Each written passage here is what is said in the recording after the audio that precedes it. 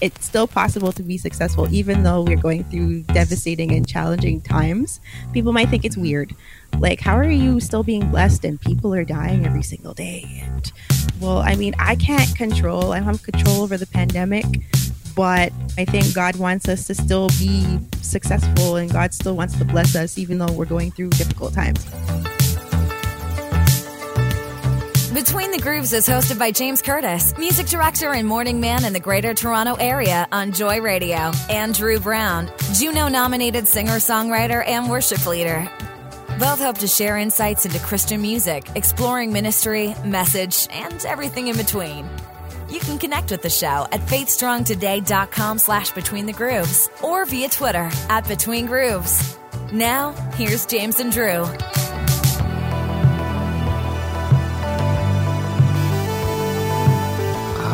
Hey, how you doing? Great to see you. We do this every time. I love it. I know. Oh, man. You doing okay? Feeling good? I'm feeling good. I'm doing okay. Well, that's good. And so am I. And hopefully you, the listener, are as well. Welcome to Between the Grooves, your weekly look at music, ministry, and everything in between with today's top Christian artists. In this week's episode, we got this. We got Desiree D. Yeah, a bit of jazz. Desiree, Toronto's fusion pianist. We're going to talk a little bit about the investment in learning. Yeah, she plays a bunch of instruments, doesn't she? She is so talented. Yeah, she plays a bunch of instruments. Yeah. We're going to get to that conversation in just a bit. But before we do, let's talk about instruments. Sure. How many do you play? Can you count? Can you count on two hands? I think I can play one hand. Guitar. So I can do guitar, piano, drums, bass. That's 4. And that's about it. I can play sax too, but I'm really horrible at it. Right. I can play the radio. Ba-dum-bum. Sorry, that was just a little bit of humor there for you folks. That was free of charge. Was it? Was it humor? I've played a bunch of instruments in the past. I don't really play anything now. I mean, right. In school, I played the clarinet, bass clarinet, saxophone, tenor sax. Yes. Played it also. I also played bass clarinet and tenor sax in the church worship band at one point as well. So, I was on those instruments regularly. We did a little bit of guitar way back when, took piano lessons. What else? I think that's about it. And my voice, I sang. There we go. I missed that one. There we go. 5. I got 5. There's your 5th musical instrument. There it is. There it is. Yeah, I really would like to. The key with an instrument is you got to invest the time in it, right?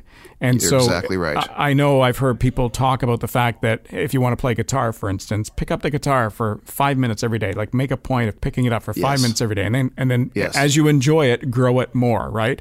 And yes, that's right. To me, I just haven't made that decision. I've got the discipline. I just haven't made the decision to pick up that instrument and spend the 5 minutes because I have other priorities.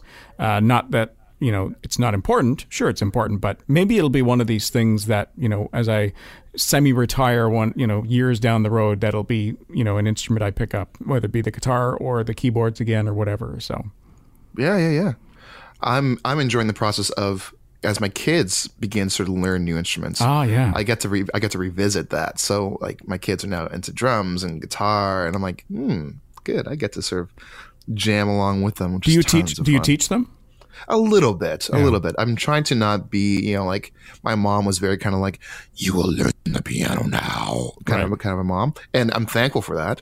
I'm trying to sort of be halfway between allowing them to discover and find their own joy in the instrument, but also be a resource if they want to learn. I'm like, I can teach you everything you want to know, and which has worked out so far for them because now they love it, like they own it and they try and they want to get better at it. So, it's work. Cool. It's work to get into an instrument, but if it evolves into enjoyment.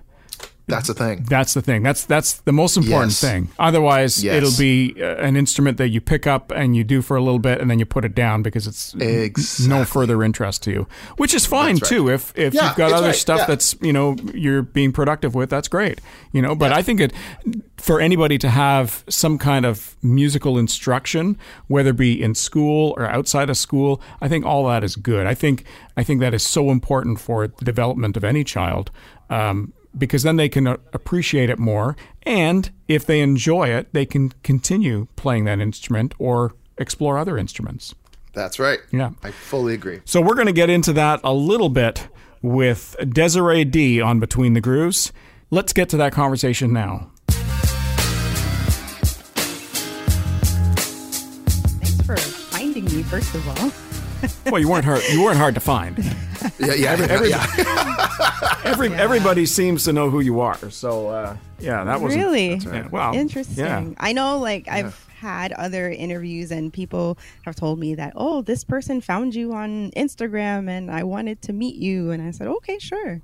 And I know with all the algorithms and all that stuff, it's hard to see people's pages. So I find it very shocking that people have a hard time finding about me. So right. Unless they live in Toronto, then of course, word of mouth, once they hear my name, they're like, oh, I know who that is. Right. Yeah. Well, I'm who's Drew, right? Who's Drew? No one knows me. Yeah. I'm actually scrolling through. Not even scrolling. Snooping, I should say. I'm snooping. I'm stalking your Instagram, and we have quite a few mutual friends. But random mutual friends, like Winnipeg people, like Oshawa, like Whitby people. Like, this is so random. And I'm curious, what is your story? How did you jump into the scene? And tell us about your journey and your beginnings of music. Okay, so pretty sure like every other person out there, I was forced into music at a young age. Because the church? Let me be specific. If you live in a Caribbean household, yes, and somebody in that family plays music, that's just what's going to happen to everybody else in the family. Everybody they plays want you music. to play That's music. right. Yeah. Everybody plays music. In my family, my dad is a musician, so he plays bass, he plays guitar, he sings. He used to sing with a group called the Soul Searchers or something like that back in the day, when he was younger, before he got married and everything. So he's always been involved in music, and I have a younger brother. And between the two of us, he wanted either both of us or one of us to be involved in music. And my brother wasn't interested. He's a gamer, so that's his lane. So my dad was like, okay, so we're going to put you in piano lessons. And I was like, okay. I was 6 years old. I didn't have a choice. I got started at that age, and I had a private teacher that would come to my house and teach me for a couple of years, and then she went off to university, and my parents were like, well, we need to find you a new teacher. So they put me in this school. It's called Alexander's Music Studio. So for anybody who lives in Pickering, that music school has been around for years. I'm pretty sure they're still open. But I started going there in 98, I want to say. And my journey of learning was very difficult because, number one, I didn't want to do it. Number two, I had probably 4 different teachers in that span time that I was there. I can remember my first teacher that I had was this guy, tall guy with glasses. And I remember my first lesson with him. He gave me a piece of sheet music and he said, here you go, play it. And I sat there for the entire lesson and didn't touch the piano. And after the lesson, he told my parents, he's like, yeah, she didn't play. And of course, you live in a Caribbean household, you don't do anything, they send you to bed early. So I got sent to bed early. Now these days, if somebody sent me to bed early, I'd love it. Yeah, yes, please. Yeah. That's right. Yeah, of course. Most definitely. After that, I ended up getting a new teacher, like literally the next week, because my parents were like, no, we don't like this guy. So got to another teacher, had her for maybe a couple months. Then I got a different teacher. It was this older lady who made me cry.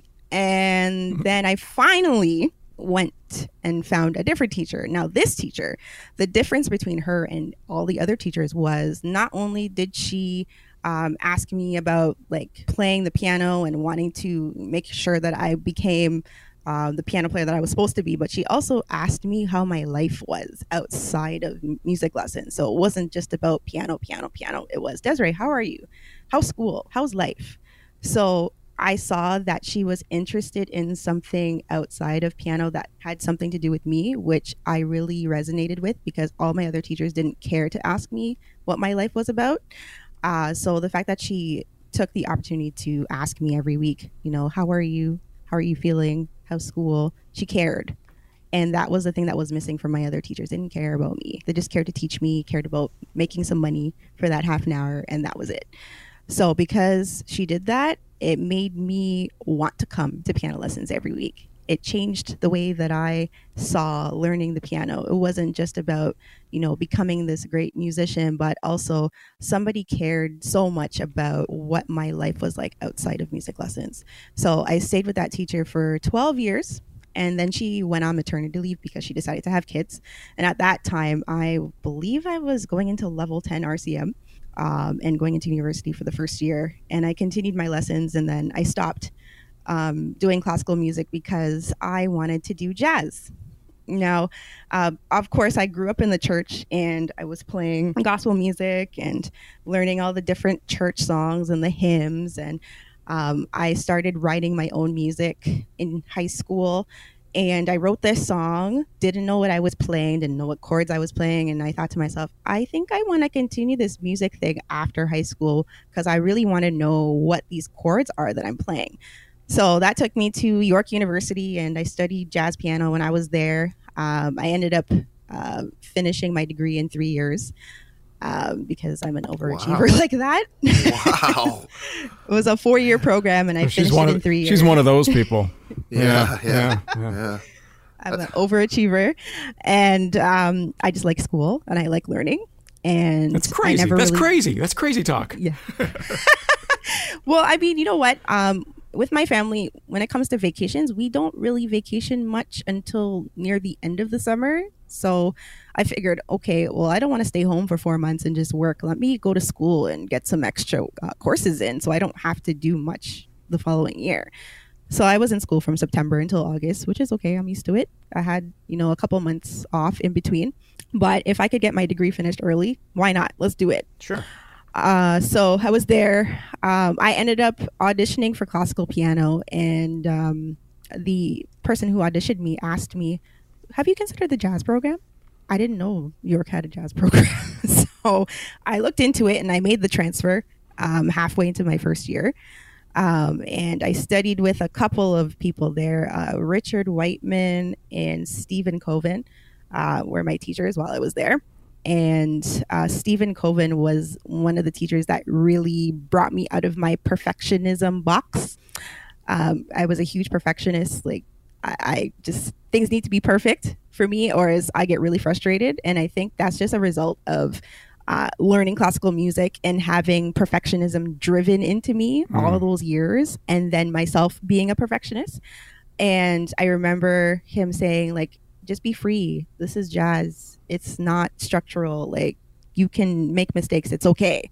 And I think for me, like, I grew up in a household where, like, you couldn't make mistakes. You had to be like the example setter. Of course, I was the oldest, so I had to be the example setter. So of course, you're in a Caribbean household and your parents are like, no, you can't do that. You can't do that. So that, and then also the perfectionism of classical music, and then just being a perfectionist altogether, and making that transition from classical to jazz was difficult for me. But I was determined to put in the work. I put in the work. I shed some tears, lots of tears.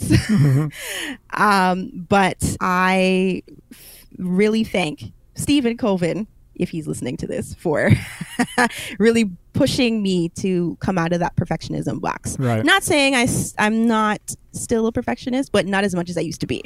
But the nice thing about jazz is knowing the fact that you can make mistakes and nobody knows. That's got to be the best. That's got to be the best in the world. Like, your family can't criticize you because they don't know, right? Yeah, exactly.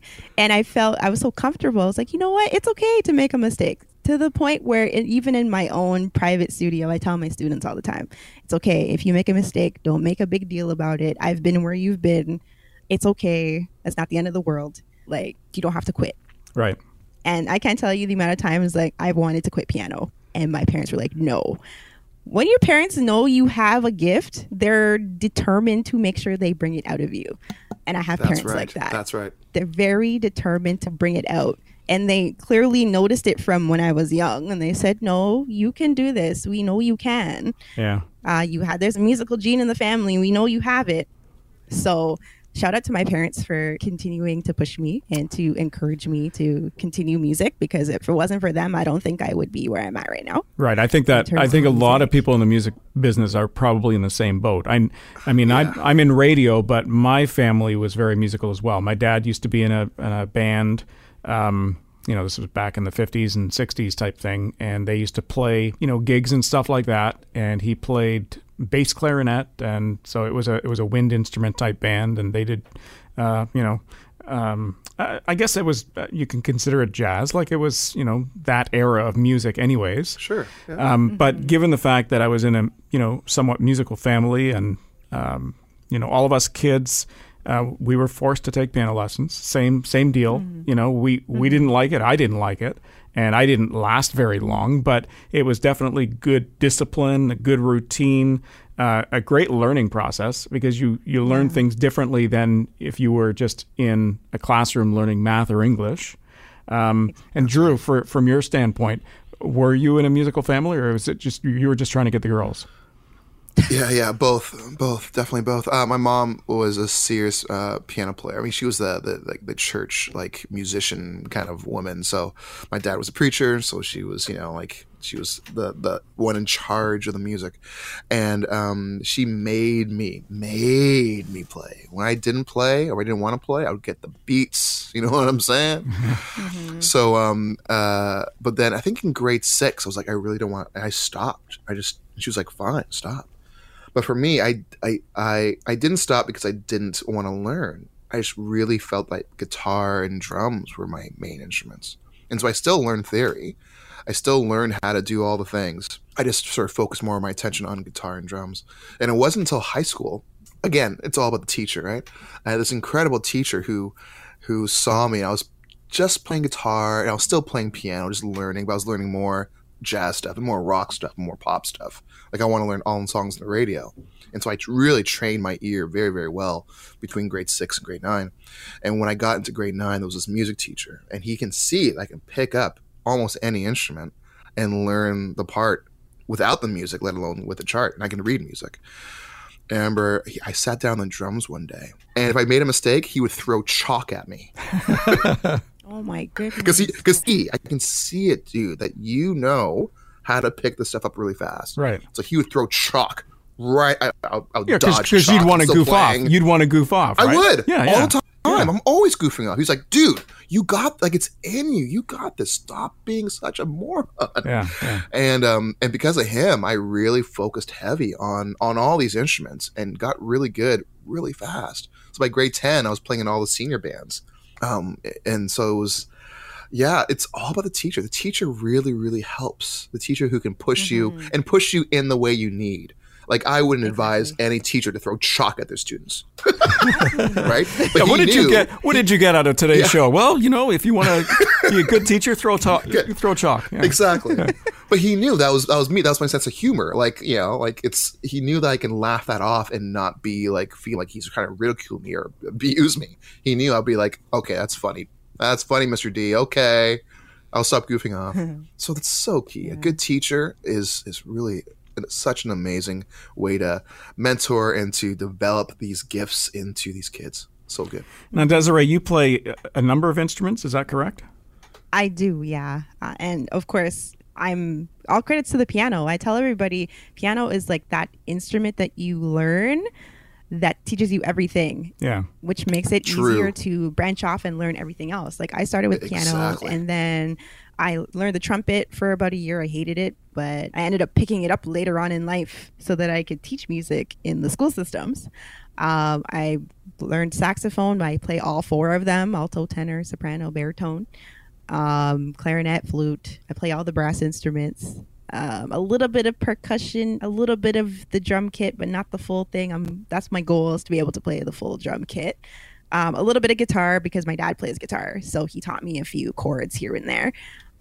Steel pan, violin. Oh, yeah, wow. I did steel pan when I was at York. They had a steel pan program there, and I did it for 2 years.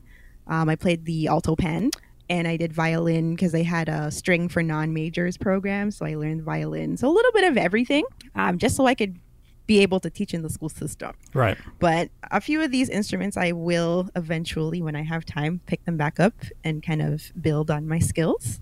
So I've never played the flute. My dad played the flute. And what's the other instrument you always learn in school? That's the recorder. The Yes. recorder, yeah, that's right. Isn't that fun? I used to hate that thing. It was so annoying. There's 3 different recorders too. They have the soprano one, they have an alto recorder, and they have a tenor recorder. Yeah. So you Okay, play. so- So Desiree, you play a lot of instruments. I do. Here's the thing.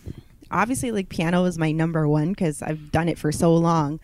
But throughout my journey, it was something that I never truly tapped into until maybe a couple years ago. Which is, I don't know why I never tapped in earlier. But even when I got started as an artist, I was only just producing for keys and stuff. And I found myself having to rely on other musicians for different parts like bass or drums or guitar. And when I started producing seriously in 2018, before that, I hadn't really worked on any music. I just went through a drought where I just couldn't write. And I was thinking about just everything in my life and my musical journey. And I thought to myself, wait a second, I play all these instruments. What am I doing? Why am I relying on other people to do other parts for me? Because I felt like it was kind of stifling my growth. And also, I wasn't able to put out music as frequently because I wasn't tapping into my multi-instrumentalist hat. And one day I was in my studio in 2018 over the summer, and I was using GarageBand at the time. And I saw a little loop button, and I've never seen that loop button. I never paid attention to it for as long as I had my MacBook. What does this And button one day- do? Yeah. I hear Yeah, you. exactly. yeah. I was like, what does That's this right. button do? So I opened it and I seen all of these like beats and stuff. And I was like, what? This has been here the whole time and I didn't know. So I went on a shopping spree and tried to experiment with a lot of these beats. And what I did was I would find a couple of beats in different genres and I would chop them up and create my own beats. So I'd mix like hip hop with electronic, or I'd mix R&B with house beats, and then I would throw keys over it, and then I would add like strings and bass because I play key bass. Even though it's not the real bass guitar, I can play a mean key bass. Yep, So I'd throw yep. bass in there, and I created a couple of songs, and I was like, oh, this sounds good. And I sat on that song, never released it until last year during the pandemic. It was called In Rotation. It's the first song I released that I fully produced myself. Nice. And I felt really good about it because I was like, wow, I don't have to rely on anybody else anymore. I can do everything. So I really took hold to that. And from 2018 until present day, every single song that I've released since 2019, end of 2019, going into 2020, and this year, I've produced myself. And that's where I saw the difference in just the numbers on these streaming platforms, because I could barely pull 200 streams on one song at one point, to now actually taking the leap of faith and actually believing in my multi-instrumentalist hat, not just relying on just the keys, but actually tapping into my other talents. I was able to create music and develop as a producer, still learning stuff. And, you know, listening to other producers out there, and listening to other music that I like to listen to, and an engineer switch, because I switched engineers during that time as well Right. too, Right. where my music just elevated, and those 200 streams turned into my first song that hit 1,000 streams, to present day where I have a song with almost 20,000 streams. Nice. Ooh, that's so Yeah. good. I'm curious about like your influences, because that's really cool to, like, I love mashing genres and you know, trying new things and fusing things together. Do you have any musical influences that sort of help assist through that, or are you just experimenting and seeing where things go, or maybe both? Well, you're right. I do both. I have 4 major musical influences throughout my life. First, which is Robert Glasper, which apparently I've been compared to a lot. Oh, I love him so much. Which is Black which Radio, is an come on honor. now. Yeah, Yes, Black Radio is the first one. That's my favorite. so good. I found out about Robert Glasper in my 3rd year of university. I have a friend His name is Thomas Francis, that I went to school with, and he introduced me to Robert Glasper. He said, Desiree, you would like this artist. You should check him out. So I spent the summer studying him, listening to his stuff, ended up learning one of his songs, and I recorded it somewhere. I have to pull it up. And one thing that I got from him was just his unique mind, his unique way of creating his music. That really attracted me. And one of the things I had said before I entered the music scene was I wanted to sound different. I didn't want to sound like every other keyboard player who plays in church. Oh, thank you for that. Thank you. I didn't want to sound like every keyboard player coming out of these jazz institutions. I didn't want to sound like a Humber College jazz musician. I was just going to say that. I was just going to say that. Exactly. Careful now. Careful. I didn't want to. No, it's fine. But like, yeah. Listen, it's such a. Yeah, she gets it. She gets it. Yeah. Yeah. I just didn't want to sound like everybody else. So I spent so many years just developing my sound and listening to my musical influence, Robert Glasper, Alicia Keys. I grew up with her in high school. I played her music all the time. When you said you grew up with her, I mean, did you went to school with her, or you listened to her stuff while you were? I grew up. I mean, just to clarify, because people will think that you're insinuating that you were best buds, right? I would have loved to grow up with her, but no. What I mean is, I grew up with her music. Oh, okay. And listened to her a lot. Okay, Drew. So we're not having her on the podcast. She's. We don't have a connection there. Sorry. Oh, sorry. Right, go ahead. I wish. Yeah. I wish. I would download all her sheet music and learn all of her songs and everything. But the one thing about her was she made me believe that it was possible to make it in the industry as a Black woman instrumentalist.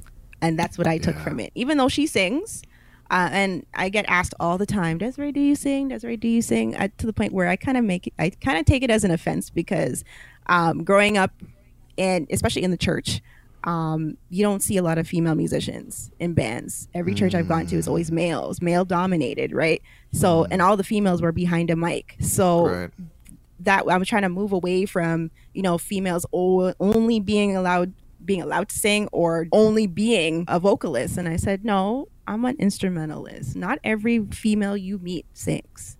So I was trying to get people to rethink the way that they see females in the music industry. We're not just singers out here. We can play instruments.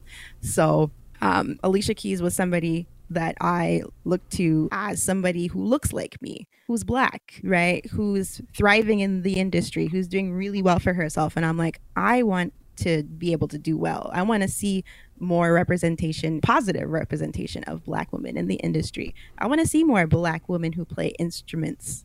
I obviously decided to go this route because I never saw myself represented in the industry. I haven't seen a Black woman who exclusively plays instrumental music. So I said, okay, let me try to be the first one in Canada to do it. I don't know if there's anybody else.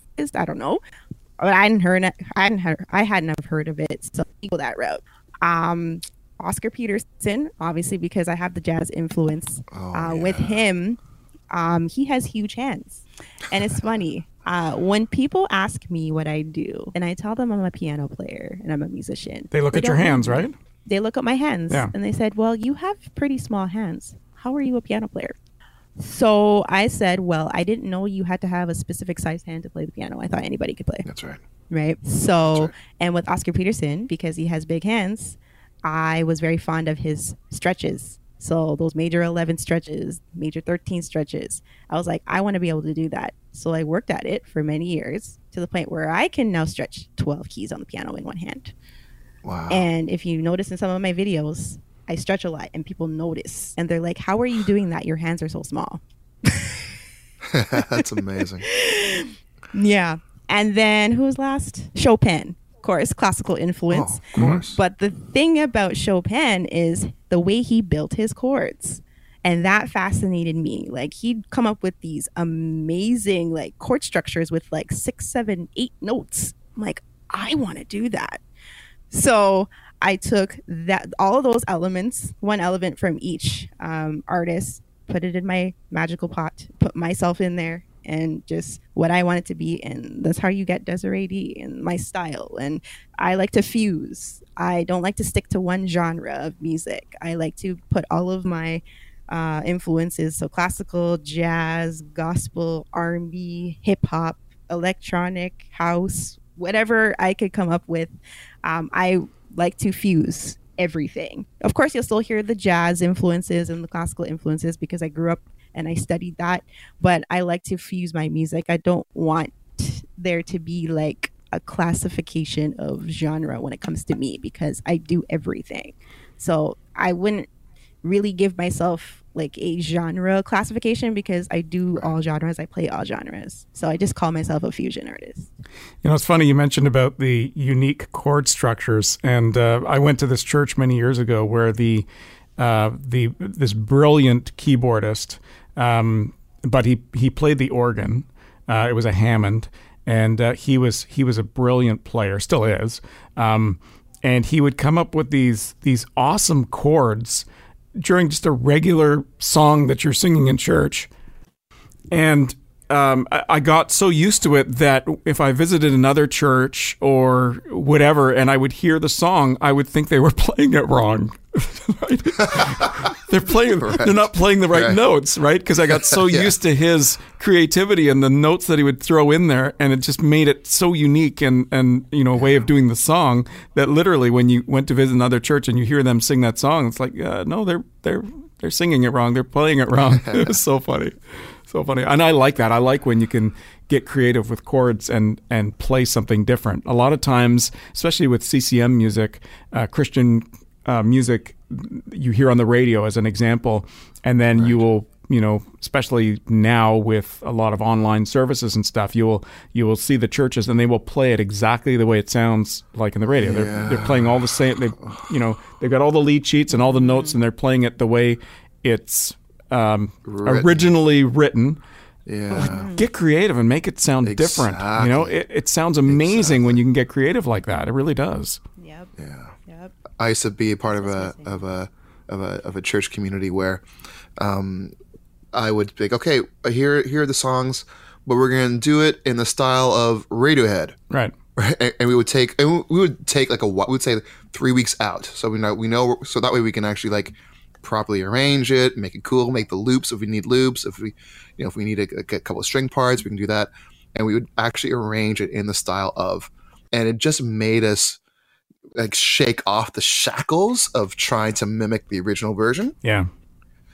And then after a while we stopped. We just we would naturally just try to express the music in a way that sort of just felt good in the moment. Yep. Like a jazz mindset, but none of them were jazz musicians. So, but it was so freeing for the musicians and for me as a leader, because I'm like, I don't want to play this song in the style of Chris Tomlin. I'm not Chris Tomlin. That's not who I am. I don't want to sound like him. I want to sound like fresh. Exactly. I want to sound like us as a church, as a community, as musicians. And so just finding ways to sort of sneak in opportunities to be creative and be free, but also give them time to ease into that, so I'm not like forcing them to jump into this mold so fast. Right. Yeah. Right. Yeah. Desiree, you mentioned earlier about you called it a drought in your music ability as far as writing and whatnot. Can you get into that a little bit for us? Yeah. So in 2018, I had a rough year that year, just going through like personal stuff in my life, and I just couldn't write. And that was very frustrating because as somebody who is constantly on the go, constantly creating, being in a drought for almost 9 months of that year was very rough. But I think it just accounted to the personal struggles that I was going through at the time. I just didn't want to write. I mean, I still had to work, obviously, still had to teach my students and stuff, but just personally in my artist journey, just couldn't write, didn't have any inspiration, didn't care. I think at that point I was in the mindset of, I don't want to do this anymore. And the reason for that was, I guess I wasn't getting the support that I would have hoped to get. This Toronto industry is interesting. People aren't as supportive as you would hope they would be, especially when you're going in a different direction that they're not used to. I chose not to go with the crowd. I chose to go against the grain. I chose to go the road less traveled. And of course, the road less traveled has its difficulties and obstacles.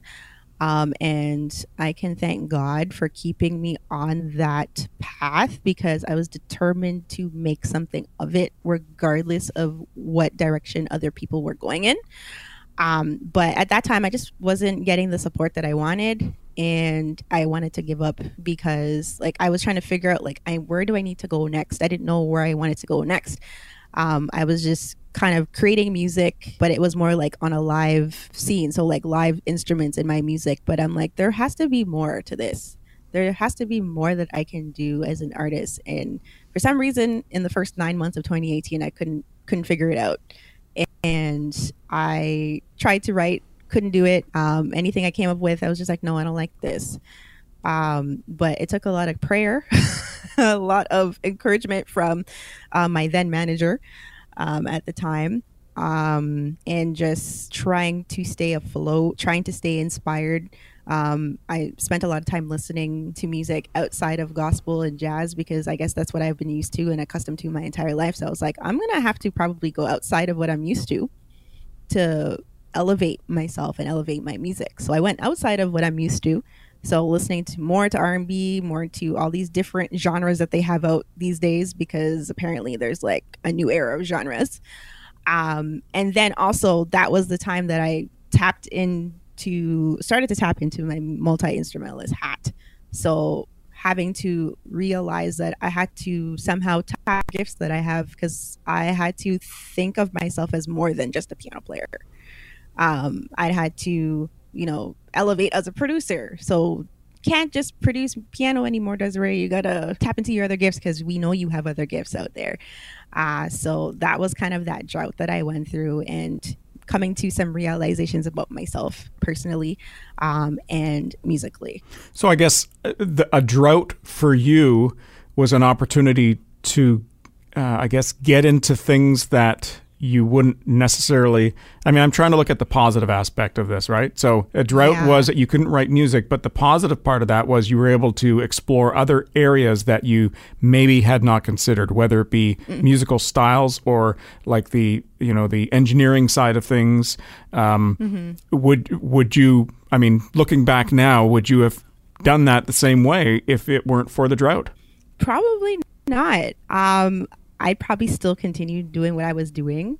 And I'm grateful for the drought in a way, because I think it was kind of the turning point in my sound, because back then I didn't label myself as a fusion artist.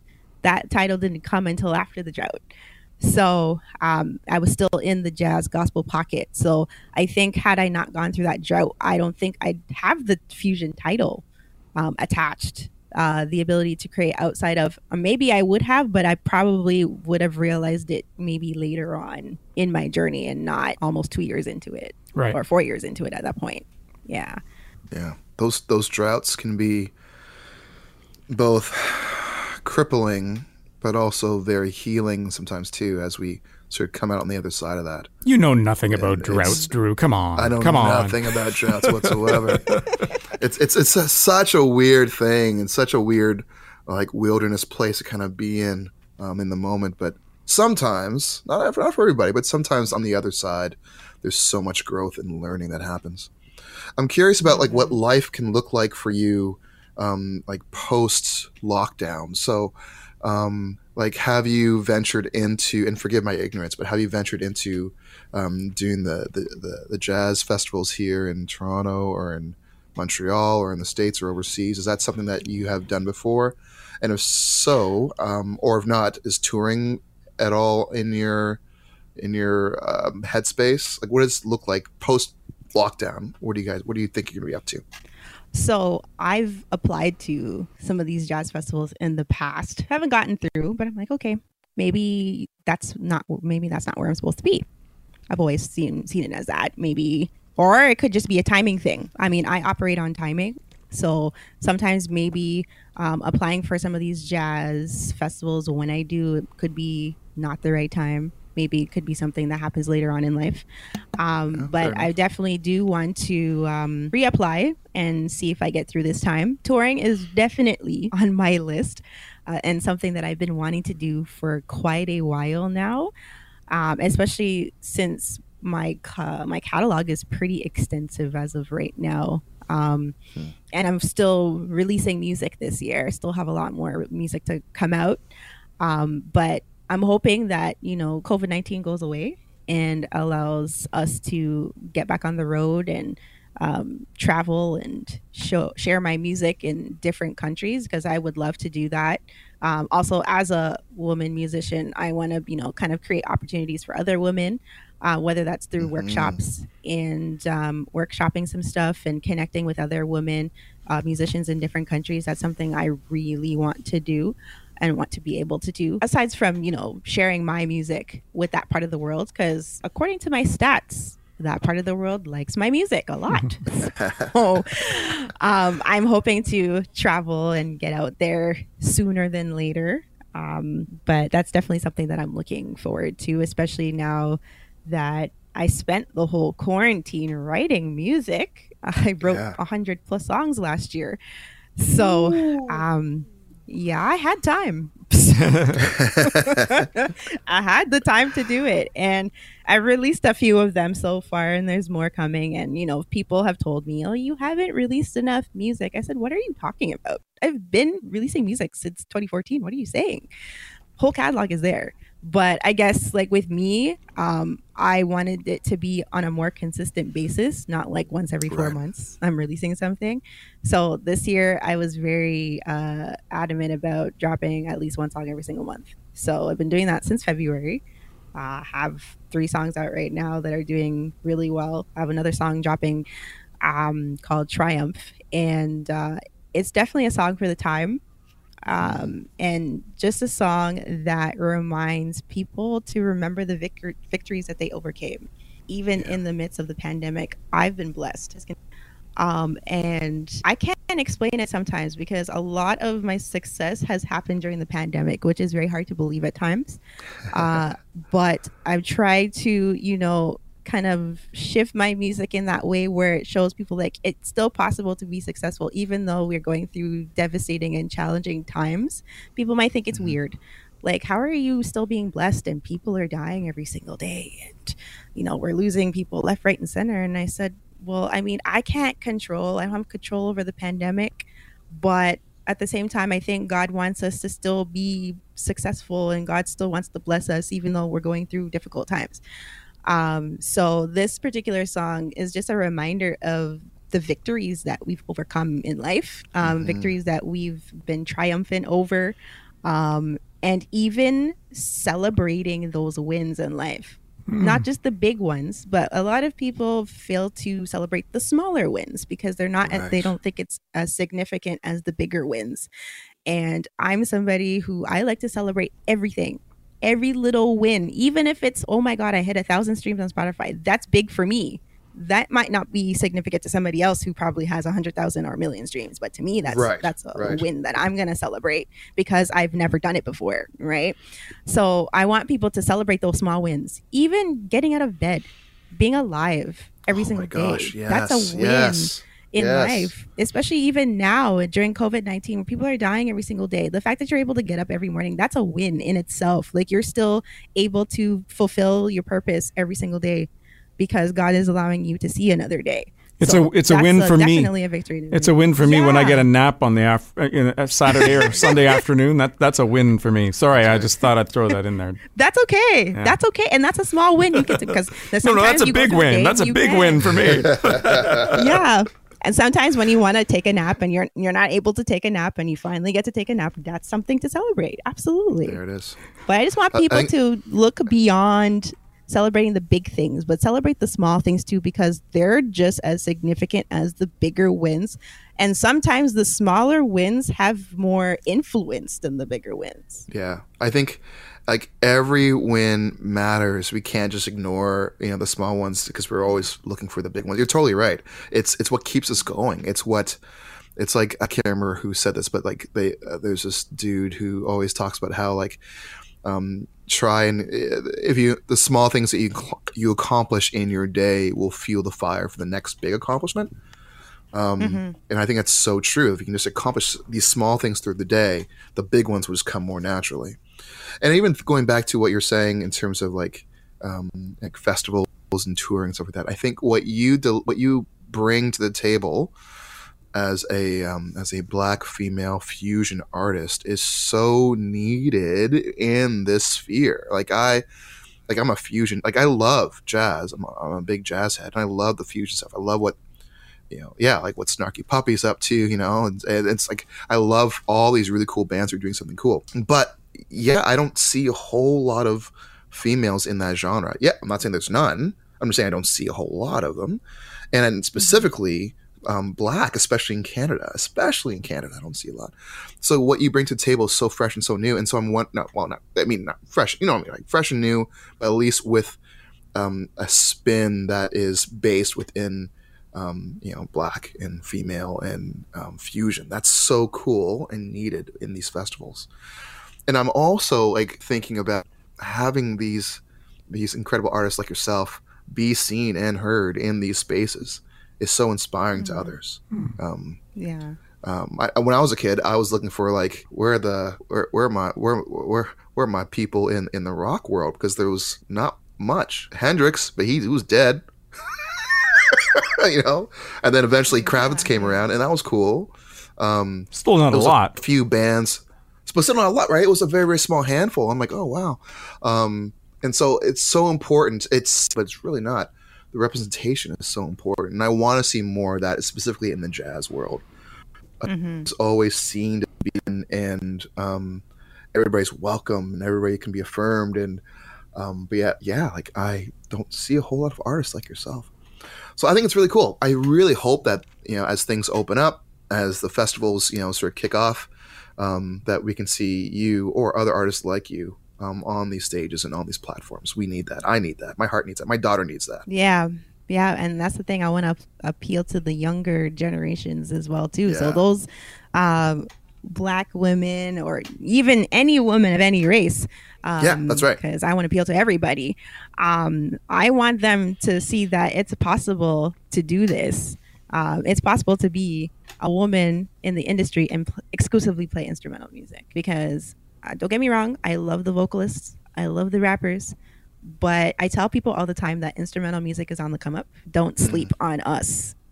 That's right. That's right. Come on. Don't do it.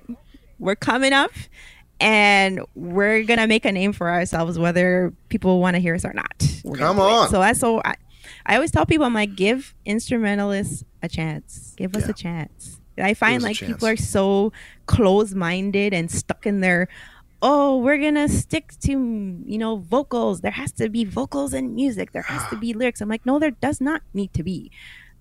People don't understand, and they fail to understand that music is so powerful without words. If you just give it a chance, you'll understand where we're coming from. So, totally, and I think that it's so needed. Like, I have people all the time, like even, I have a friend who does yoga a lot, and she's like, I'm always looking for like music, instrumental music to like help me get through my day and stuff. So I would send her some of my stuff. So there's people out there who need that. So it's not just that. I mean, I get people have a story with their lyrics and whatnot, but even me, my story and just how I feel, my mood, I put into every single note of the music, and I want people to feel what I'm feeling. I also have an instrumental project, very, very it's not fusion, but it's a sort of neoclassical meets sort of ambient. And I feel that like it's like people and I'm also a singer-songwriter, so I have like both and happening at the same time. But with the instrumental project, I'm like I want to create stories, and I want to create that sense of movement and that sense of like vibe without the lyric. There's still melody, there's still rhythm. It's actually got to be harder to do that than come up with lyrics, right? Because if you want people to feel that in your music and understand it would definitely be harder to do that. Right. Yeah. And so like I get a lot of like yoga studios like using my music and saying, hey, can we use this? Can we play this?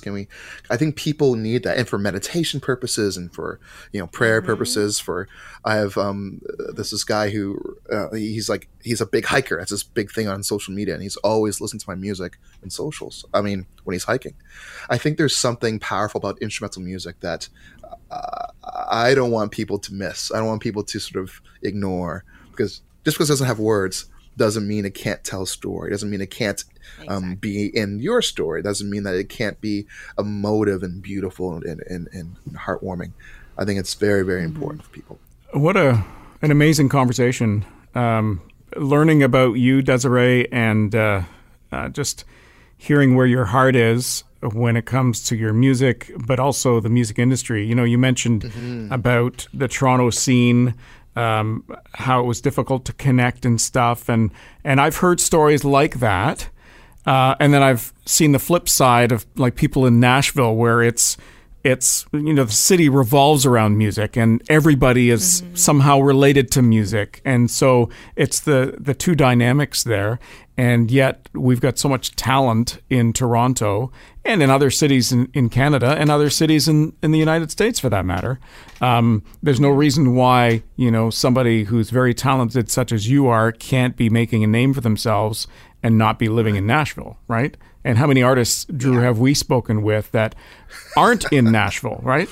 Many from Nashville, because that's where a lot of the music scene happens, but we've spoken with people in California and across Canada and in England and other countries, and I enjoy those conversations because you can hear it from their perspective, not just a bunch of people that are kind of living the music dream in Nashville, because it doesn't have to be the music dream in Nashville, right?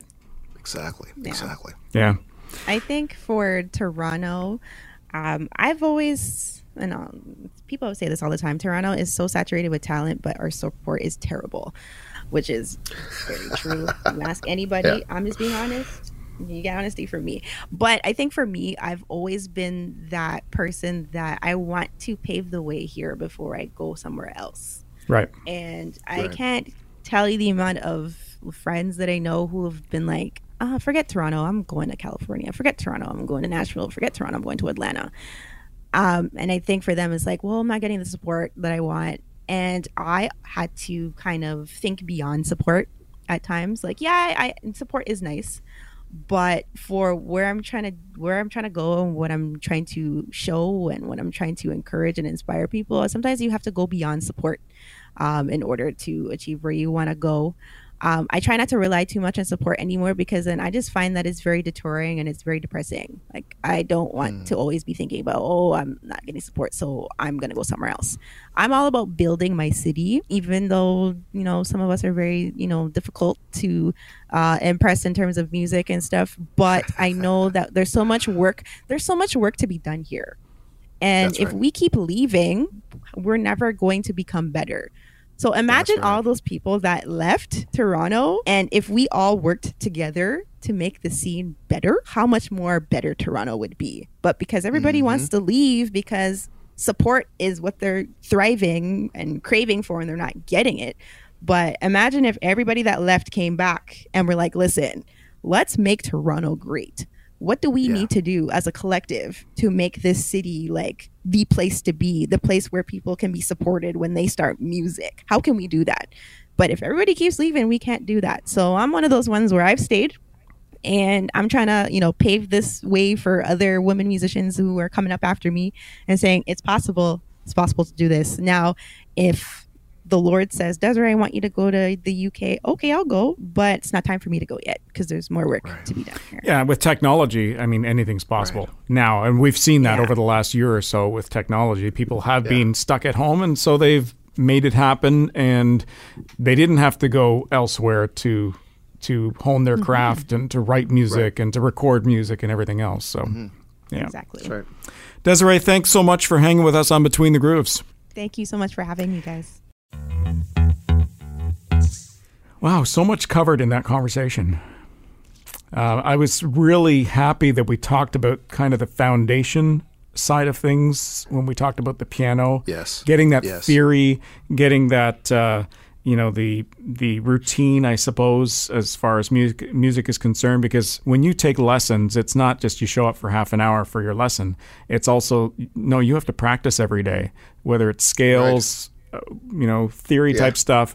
So it's a great learning process and requires that focus. It really does make you think. And if that's what is required to get you into the music business, as far as, appreciating music, wanting to create music, wanting to write music and stuff, and being the foundational instrument, if you want to call it that, besides the recorder, whether you get into guitar or a wind instrument or whatever else after the fact, it's awesome. I mean, that's how a lot of people in the music business started, whether they were singing in church or learning to play the piano, which seems to be a very, common denominator as far as that's concerned.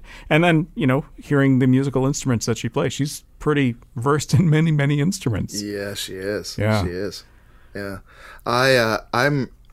I'm a huge fan of the local jazz scene. I'm that guy who always tries to get down to the jazz festival whenever it happens. Yeah. I'm always singing at the jazz clubs. I mean, when they're open. Right. That's something I've always done all my life. And so it's great to hear someone who's part of that scene, which I don't think we've ever done. We've never talked to anybody from the jazz scene here in Canada, I don't think. So I think having that kind of perspective and that kind of voice within that genre on our podcast, for me, is like, as a jazz head, that makes me so happy. Yeah. I love this stuff. I want to have more jazz artists on the show. And I think she just seems like an incredible artist. I just followed her on every social media platform. Right. I think what she's delivering is really, really cool. And I can't wait to hear more from her in the future. Yeah.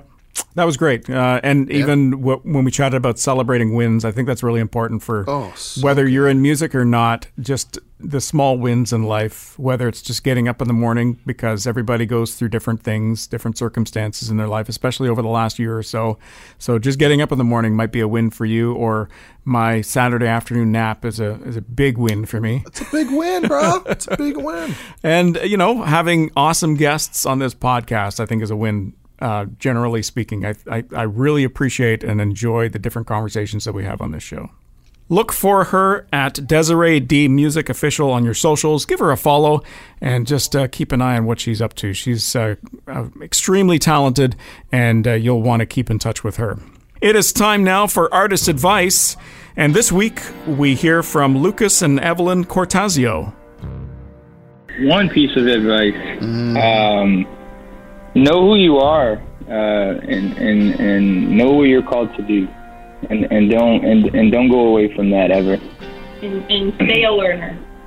Yeah, for me, what resonates the most is stay a learner. Like, it's so important. We just talked about that. It's so important to be so connected to teaching yourself new stuff, learning new stuff, researching new stuff, listening to new stuff, growing, always be a learner. It's so key. Kind of sums up a lot of what we've been talking about in this week's episode of Between the Grooves. Yeah, totally. For sure. Great advice from Lucas and Evelyn Cortazio. And thank you so much to Desiree D for joining us on episode 200 of Between the Grooves. And that is it for today's show. Wow. Yeah, we are out of time. Okay. We are out of time. Thank you so much for hanging with us. Make sure you subscribe to the podcast. We have new episodes dropping every Monday, so make sure you subscribe. Leave us a rating. Even if you comment or leave us a review, that just helps us reach more people as well. And join the Between the Grooves community by hanging out with us on Facebook or Twitter. You can find us there at Between Grooves. Like, follow, share, all that kind of good stuff. Let other people know that you're listening, that you're enjoying the podcast. Spread the word across the world. Am I right, JK? Absolutely. And there's another thing you can do too. If there's an episode you enjoyed or an episode you missed, you can listen back on older episodes of Between the Grooves. That's true. They're all there for you, folks. Hours and hours of listening pleasure on Between the Grooves.